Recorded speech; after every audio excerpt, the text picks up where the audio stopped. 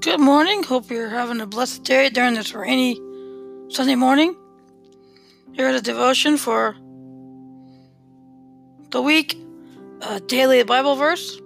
And thou, child, shalt be called the prophet of the highest, for thou shalt go before the face of the Lord and prepare his ways to give knowledge of salvation unto his people by the remission of their sins, through the tender mercy of our God, whereby the day spring from on high hath visited us. Luke 1:76-78.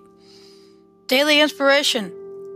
Do you honestly confess to your sins on the surface of it? It is easier to confess and own up to the largest errors when one has clearly been caught, for these sins are the most blatant and glaring. However, for the true follower of Christ, who knows there is no realm which may hide or obscure itself in God's light, real courage comes in facing the darker desires of one's heart, even if they have not yet been committed, or have instead been covered up.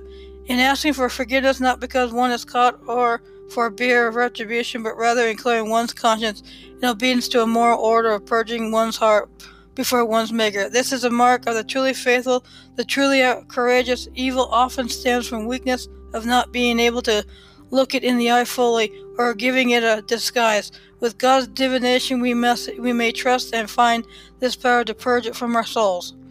Daily prayer. Lord Almighty, in your infinite wisdom and glory, you know and use me better than I do my own self. Therefore grant me the courage to face my sins and wicked desires. Let me not give them shelter in secret and in shadow, to harbor their temptations and will there they may grow stronger. But help me purge them in your light and cast them not of your Eden in heaven. Amen.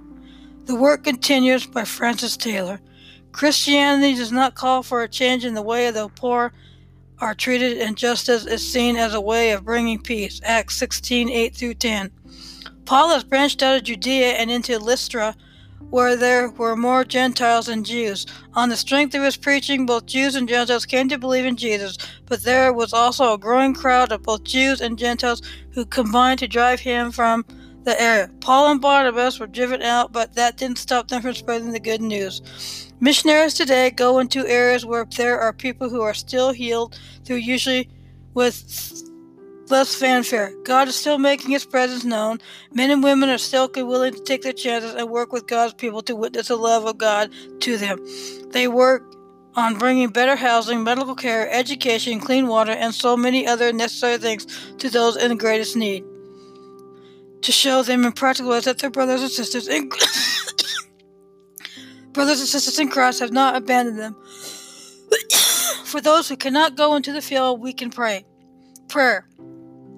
Lord, your children everywhere need to know of your love for them. May we pray for those whom you have chosen to work in the field. Amen. Thank you for listening. Hope you take this time to pray and seek God's word, seek God's truth in his word. Read the Bible. Have a good week. Stay safe. Stay home. Practice social distancing. Wear a mask. Wash your hands during this coronavirus pandemic. Thank you, and have a blessed week.